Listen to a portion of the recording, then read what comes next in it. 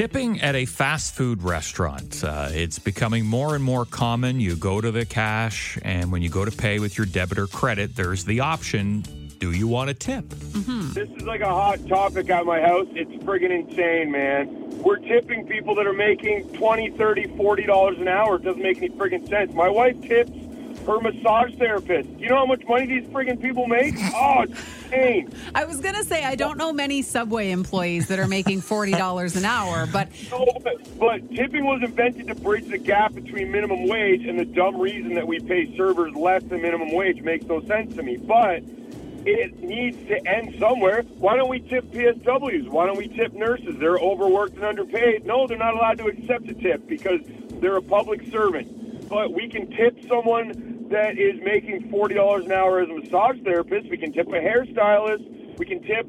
It doesn't make any sense. Oh, my wife tips everybody because she used to be a server, and I friggin' lose it.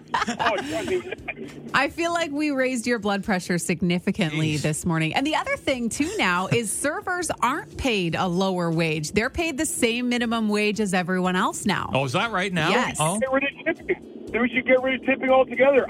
All I am is a little lowly drywaller, but I work my balls off, too. No. I know serving's a hard job, but I work my balls off. Tip me. I'm building homes for people. Hey. I'm creating shelters. You come finish my house, and I will give you a tip, sir.